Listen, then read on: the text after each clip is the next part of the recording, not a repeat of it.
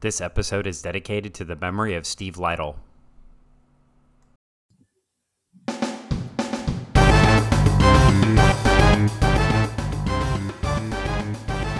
All right, Greg, so that moves us on to issue 2. So we left off issue number 1, of course. We just saw that Snagglepuss was implicated by wonderful G.G. Allen. Yep. He was getting put on the list. Well, we don't know that yet. Oh, okay, not on the list yet, but he's up to be under investigation. Snagglepuss is going to take the fall for all of those commies, and we're going to make sure we get them. She needs a big hit. Yeah, so you've heard of the Red Scare, right? Yes. How much have you heard about the Lavender Scare? Tell me more. Well, Inquiring minds want to know. The Lavender Scare was when Ray Cohn, who I mentioned a little bit earlier in the podcast, and McCarthy, they couldn't find enough Reds or communists in government because they looked around and there just weren't that many there. Okay. So they decided to go after gay men under the justification that gay men were a security risk because they could be bribed, because America was so anti-gay people that people didn't want to be exposed. So they trumped up the idea that gay men could be a security risk. And in some respects, gay men could be, but mostly just because of the bigotry and hatred of people in society. Okay. It's nice, right? Yeah. I mean, it's what do we call that in debate? That's a slippery slope. Yeah, it's not the best argument. Yeah, it's definitely a fallacy, but I mean, the whole Red Scare was a fallacy. So yeah, the Lavender Scare was also, but it also the fact that Ray Cohn, who prosecuted the Rosenbergs and also was a big part of the McCarthy era, was a well-known homosexual. And there are comments by senators and Congress folks that acknowledge that. And in fact, some of them are pretty bigoted comments that acknowledge that. Interesting. He also slept with lots of men. Like male prostitutes and lots of different men. So he's going... His story is one of a very... takes a dark turn. Yeah, well, he was, going after gay men while being openly homosexual. And then there are, I wouldn't say unsubstantiated, but a lot of rumors too that Joe McCarthy may have also been gay. That I've also heard. And I think he was only married for like the last 4 years of his life, maybe or so. Mm-hmm. So, but again, I have trouble with those rumors too if they're not well substantiated. Mm-hmm. I've read some accounts that believe they're pretty well substantiated and others that aren't. Like, I was pretty offended when people were trying to quote unquote out Lindsey Graham, like the whole Lady Lindsey Graham thing, because I have pretty strong feelings about not outing people that don't want to be outed, especially if they're not, choosing to share that with others, because mm-hmm. your sexuality is your personal choice. So even if you were outing somebody who, say, I might not think is a great person, like Lindsey Graham, I didn't think that was appropriate. Weaponizing sexuality is never a good thing. Right. No matter what side you're on. Right. Yeah. And so I don't think because one side does it, that means it's okay for the other side to do, mm-hmm. just because they hate that person. Yeah. So there's some of that. And I think the reason you kind of bring this up before we get into this story too, is there's a lot of those types of themes that appear in issue 2. So let's go ahead and get started. We've got another, what I think is great cover. Oh yeah. This is fantastic. And so we have of course, background is the poster for the play that's out right now, mm-hmm. That we just referenced in story number 1. And then a nice little smoking jacket there, mm-hmm. and Snagglepuss in front of it. And the alt cover too, which is kind of great on the DC app. They give you the alt covers, and I really like the alt cover too. It's sort of a kind of a nod to the Raven, I think. So pretty neat. I hear you clicking through there. So now we get to the first page, and I love it because it's so 1950s. We've got a giant map, and a big chunk of the world is red. Yeah. If she only knew. If she only knew. If she only knew. Now that China has gone red, the communists outnumber the free world 2-1. You cannot possibly win if we have to fight them abroad and at home. It'd be much more redder in the future. Yeah, well, we're kind of looking at the world here. Or, just maybe we came to our senses. But anyway, it's looking at the world here, and we've got a bunch of people reading a report. They're sitting around a table, and of course, got some ashtrays here because it's the 1950s, and Gigi Allen is not happy with what's going on. No. And so you get a nice question from one of the folks there, and he says, so what does this have to do with me? I'm not making Das Kapital, the musical. We're in show business, not politics. And she's talking about to a bunch of producers. And she's basically, they flip to a picture that I can only say looks so completely like 1950s nuclear testing, or reminds me of the Daisy commercial put out by Lyndon Johnson. Oh, wow. Yeah. Where there's no art basically that can stand up to a nuclear holocaust is where she's at. And so she's like, this is a showdown between our two nations is inevitable. Like any gunfight, it will be won by whoever draws first, fastest, and most decisively. So we need to have the hydrogen bomb, and we need to have more nuclear weapons than those guys, and we need to escalate, and we need to be ready for the Ruskies. Got it? Got it. Just going to war by any means necessary. Yeah. So, and she's defending the beautiful white family with 1.5, or is it 2.5 kids? Looks like we've got an ode to the classic American art piece, American Gothic here. Mm-hmm. Farm family. And then we have what looks like a male person wearing a pantsuit. Doesn't look like a dress. Pantsuit and heels, passed out. And of course, that's according to Gigi Allen. Nice pearls. Yeah, I like it. And she said, we can't lose the war here to these perverts and junkies who pollute your plays and movies.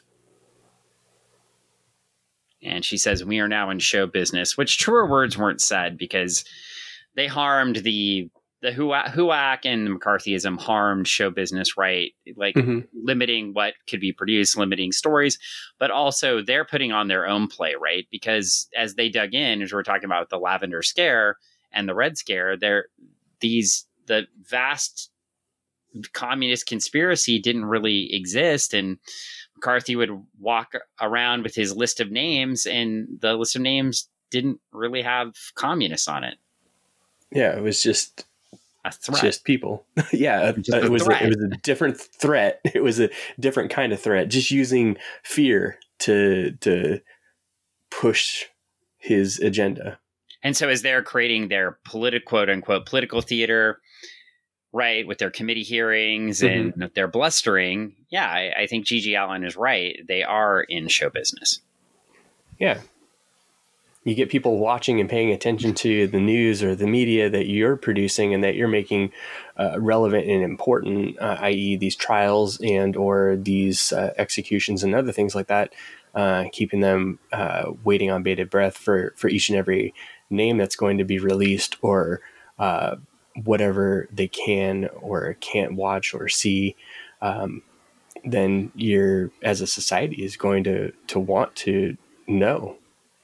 It's not like we're not living in that currently right now in the last year with a global pandemic or elections or anything else. Nah, there's nothing going on. Nothing that we can draw a line to at all. Nope. So the good news is we flip the page and we get an Augie Doggy appearance. Augie Doggy. But no Doggy Daddy. No. But we do have Augie Doggy being introduced to Peter Potamus by Snagglepuss, and he's bringing him in as a young playwright to help mentor him, similar to the way that he felt that the group mentored him and his relationship with Lillian Hellman, kind of carrying it through.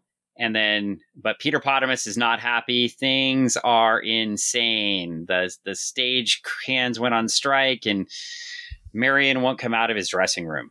Yep. It's just kind of all hell in a handbasket. Hell in a handbasket. And then we get there, and Peter is on the floor, and he's not going to do anything. And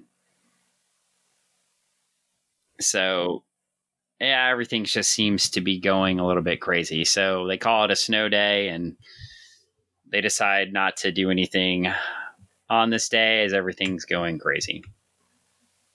Yeah, but he is saying that the character doesn't seem believable all of a sudden, even though he's played the character several times. Yes. So now we get a flip to what looks like a hospital. Yeah, it looks like a hospital to me. But it's a home for the old and friendless. Yes. Which, well, that's fun. Sounds super sad. Yeah. So he's going to a nursing home. Airport? Yeah. Or the governor of New York. Oh, the airport my. that is named after, perhaps.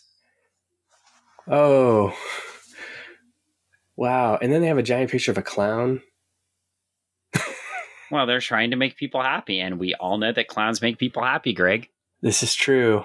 Or I'm aware of this. As one myself, I know. Make people very happy. We try. So we get some crazy stuff. Somebody's saying, help me.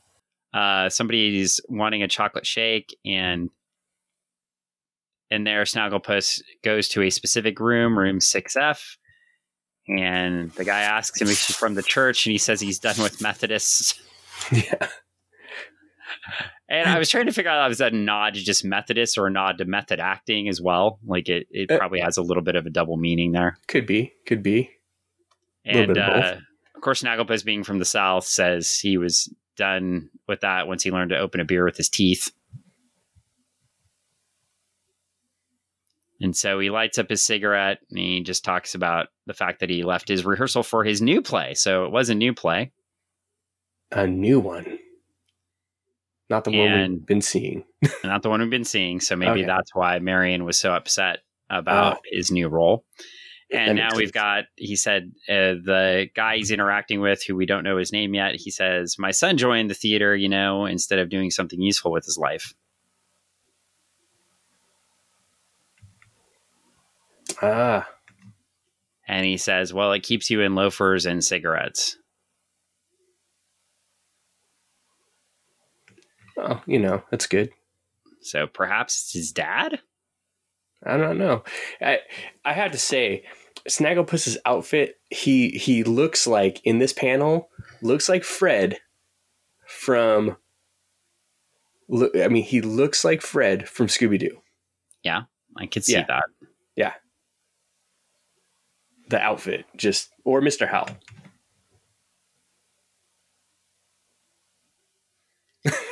Yeah, well, whoever this guy was, he's not super happy about the theater. Yeah, no. And he's got a noose next to him. But he said he was a judge. Oh, okay. Whew. I thought he was looking for a way out.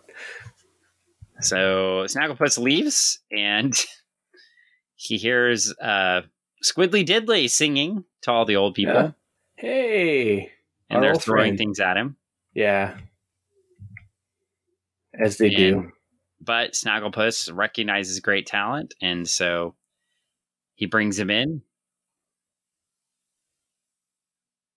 And he tells him to keep singing. And then we get a flash scene to the next that night. And there is Huckleberry Hound in a very stained t-shirt. And now, to open the tinfoil gates to paradise. Okay. I love that line. It's good. Yeah, it's pretty wonderful. And he's got his TV dinner there. We've all seen the classic one. The peas and carrots are phenomenal. And we've got poor Huckleberry Hound here just sitting there forlorn over his TV dinner. But a knock happens at the door. And what do we see? Snagglepuss. Yeah. And is that Marion or is that Pablo? I think it's Marion. Okay. It could be Pablo. I can't tell. They both look... Oh, well, no, I think it's Marion. Okay. Doesn't have his dog face on. Yeah, it's hard to tell without his dog face who he is. So we flip the page, and Snagglepuss directly finally asks Huckleberry Hound why he showed up in New York to hang out. And he discloses that his wife, Henrietta, hired a private investigator to follow him, found out he was having an affair. And of course, he lives in the South. So Henrietta Hound took their child and told him to never return again. And he says since he's been wandering the land that day, he's been wandering the land like an unclean spirit, never staying in the same town 2 nights in a row, too embarrassed to give a voice to my shame. He says he lost everything, Henrietta, Huck Jr., and 40 years of life in ashes. And now to open the tinfoil gates of paradise. That's right. Everybody's favorite, the beautiful TV dinner with the peas and carrots. Loved that, didn't you, when you were a kid? Oh, yeah. I like you get the peas and carrots in their like kind of buttery mixture, and then the chicken. And is that like a pie or something? No, he says it's peach cobbler. So, oh well, that's delicious. That sounds delicious. And there's poor Huckleberry Hound sitting there with his TV dinner, a really stained T-shirt, and he gets a knock at the door. And who's there? It is none other than Snagglepuss. Yeah, and I think, is that Marion or Pablo? I believe it's Marion. I can't tell without the dog face on his face, but I want to say it's Marion, because Pablo, I think it's got to be Marion. Well, and so then we get a quite the story here. Started out with Huckleberry Hound being directly confronted by Snagglepuss about why he's in New York, and so he starts to tell his story. And the idea where he lived, his wife Henrietta Hound hired a private detective to investigate him because she suspected him of having an affair, and he was, with another man. And she tells him to leave and never come back. And then he's shamed. Well, and he lived in the South. And of course, as you know, in lots of the United States at that time, being gay was illegal. Mm-hmm. So if you were caught being gay, you could be arrested. And so the investigator has pictures of him kissing his lover, and I assume presumably doing other things, which they could threaten him with. Mm-hmm. So he's now not staying anywhere for more than 2 nights in a row, and he is crushed. He's lost everything. We've got a writer who spent 40 years of his life there writing and having a family, and well, he basically loses it all because he chooses to love certain people. Great. Yeah. And he's got a city now that's large enough to ignore him. That kind of classic piece where New York is such a big place with so many people that you're actually lonely because there's so many people there that don't know each other. You can just disappear into the crowd. Yeah, sort of blend in. Into the mass. Then what's he doing here? He's walking down the boardwalk. Yeah, they're out on the pier, and they're out in New York City, and they ask him what he's doing, and he walks up to this man and he asks him if he wants him to join him for the evening, and the guy punches him in the face. And got Snagglepuss saying that was like watching a parachute fail to open. They go to see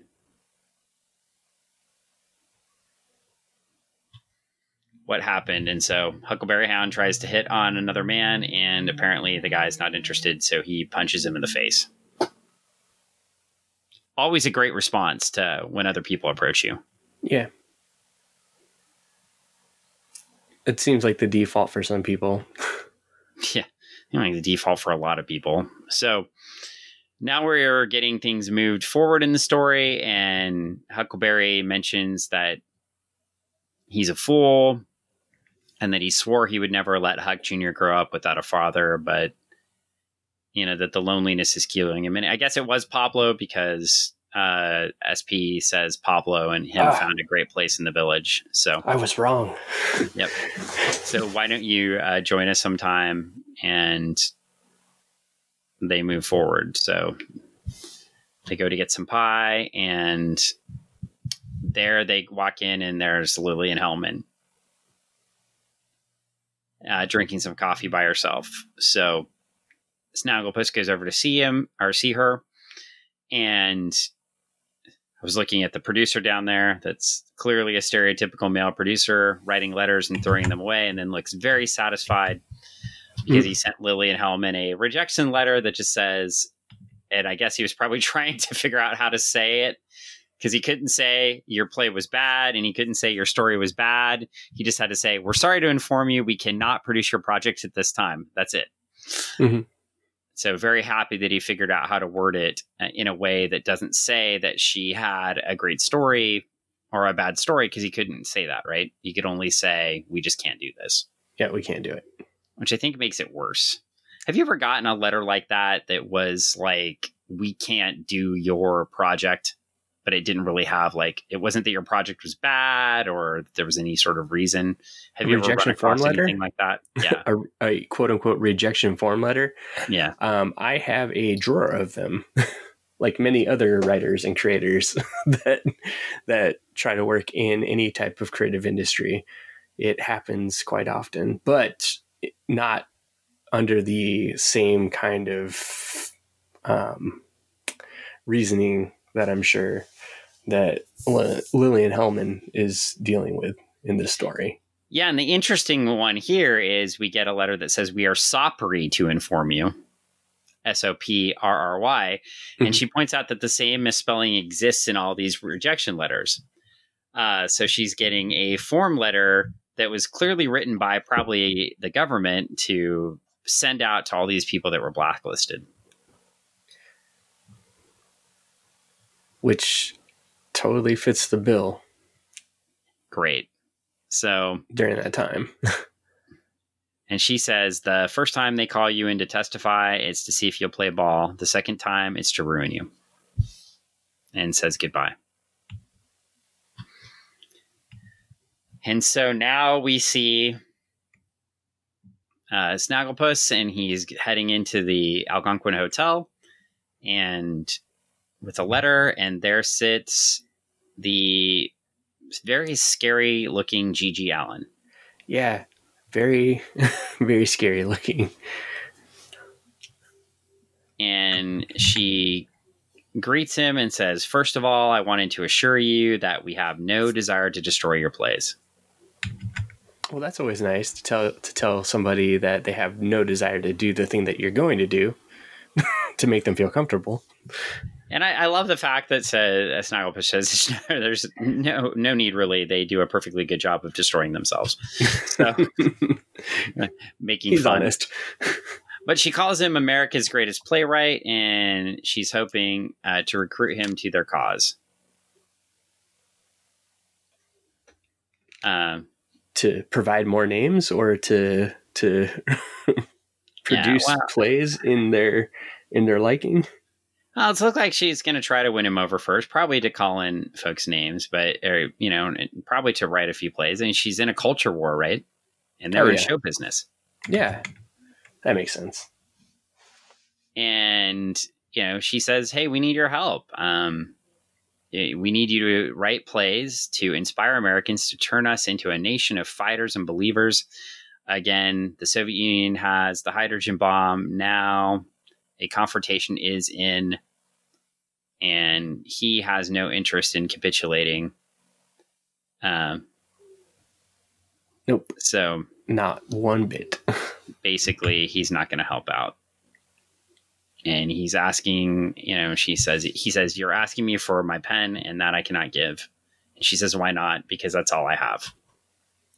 Makes sense. I mean, you're telling it's give us everything that you have or give it up. And then they get into the next day and they're back on set, and we see that Snagglepuss has hired Squiddly Diddly to be his new stage manager. And Peter Potamus asks him if he's a religious man. He says no. He says, good, you're hired. And now wants to get the Queen of France to come out of his dressing room to act.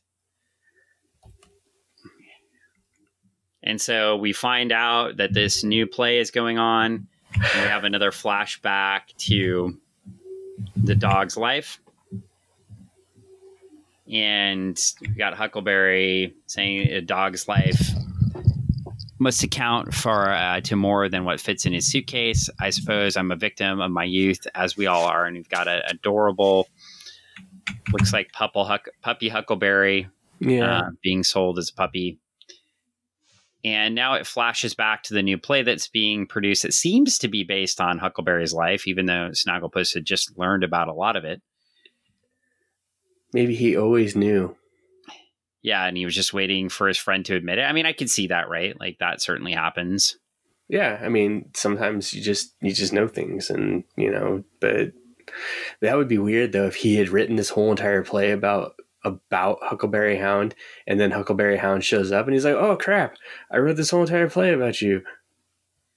Yeah, well, and that may have actually happened. It's sort of the way that this is falling through, right? Because Huckleberry's in the apartment, and here Marion, the actor, is acting this out. Yeah. So now we get this here, and you see the actor collapse, and he says that will do nicely regarding Marion's performance. Mm-hmm. And then we show up with a letter for Snagglepuss. He's very excited about his new play. And then he gets the letter.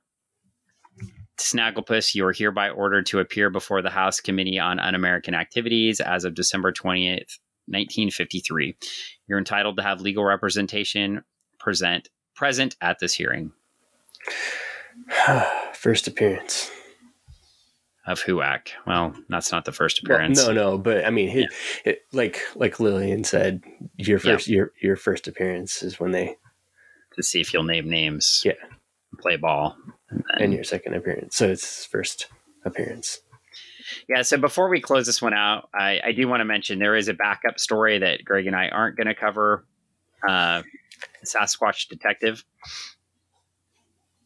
I will say it is fun. It did bring the levity that I needed after reading the Exit Stage Left main story.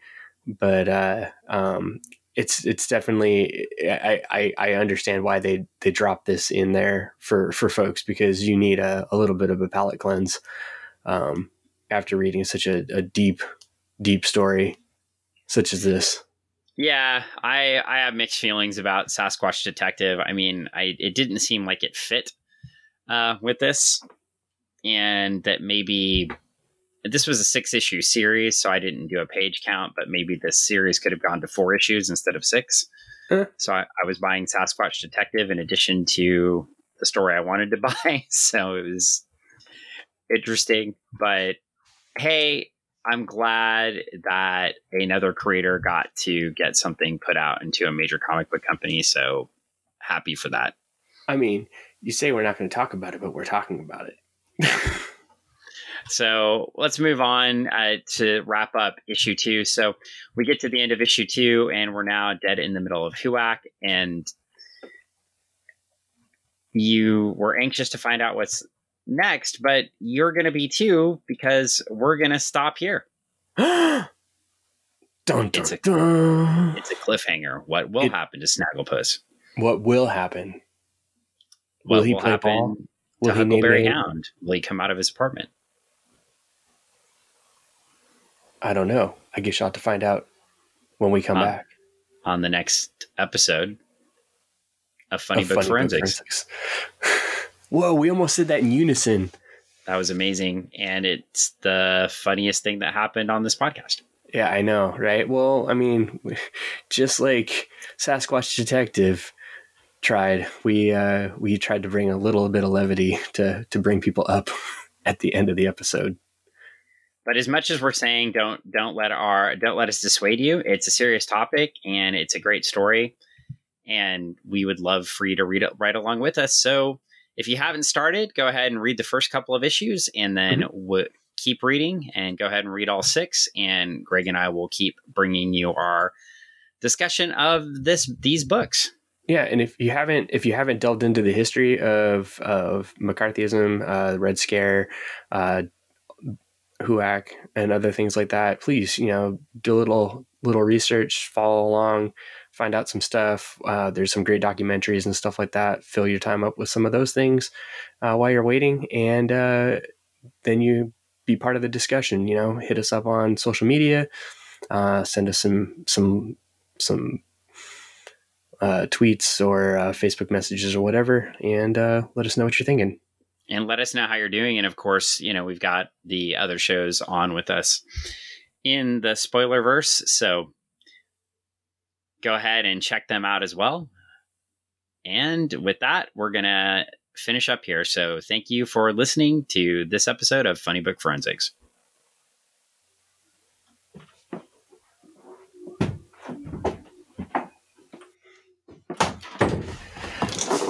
All right, I am back.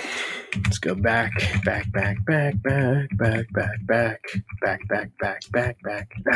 It's in that weird view mode where it views each section of the panel. I'm going. Okay. All right. And yes, puppy dogs.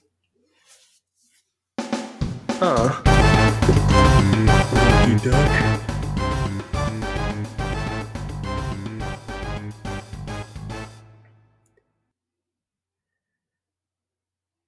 Okay.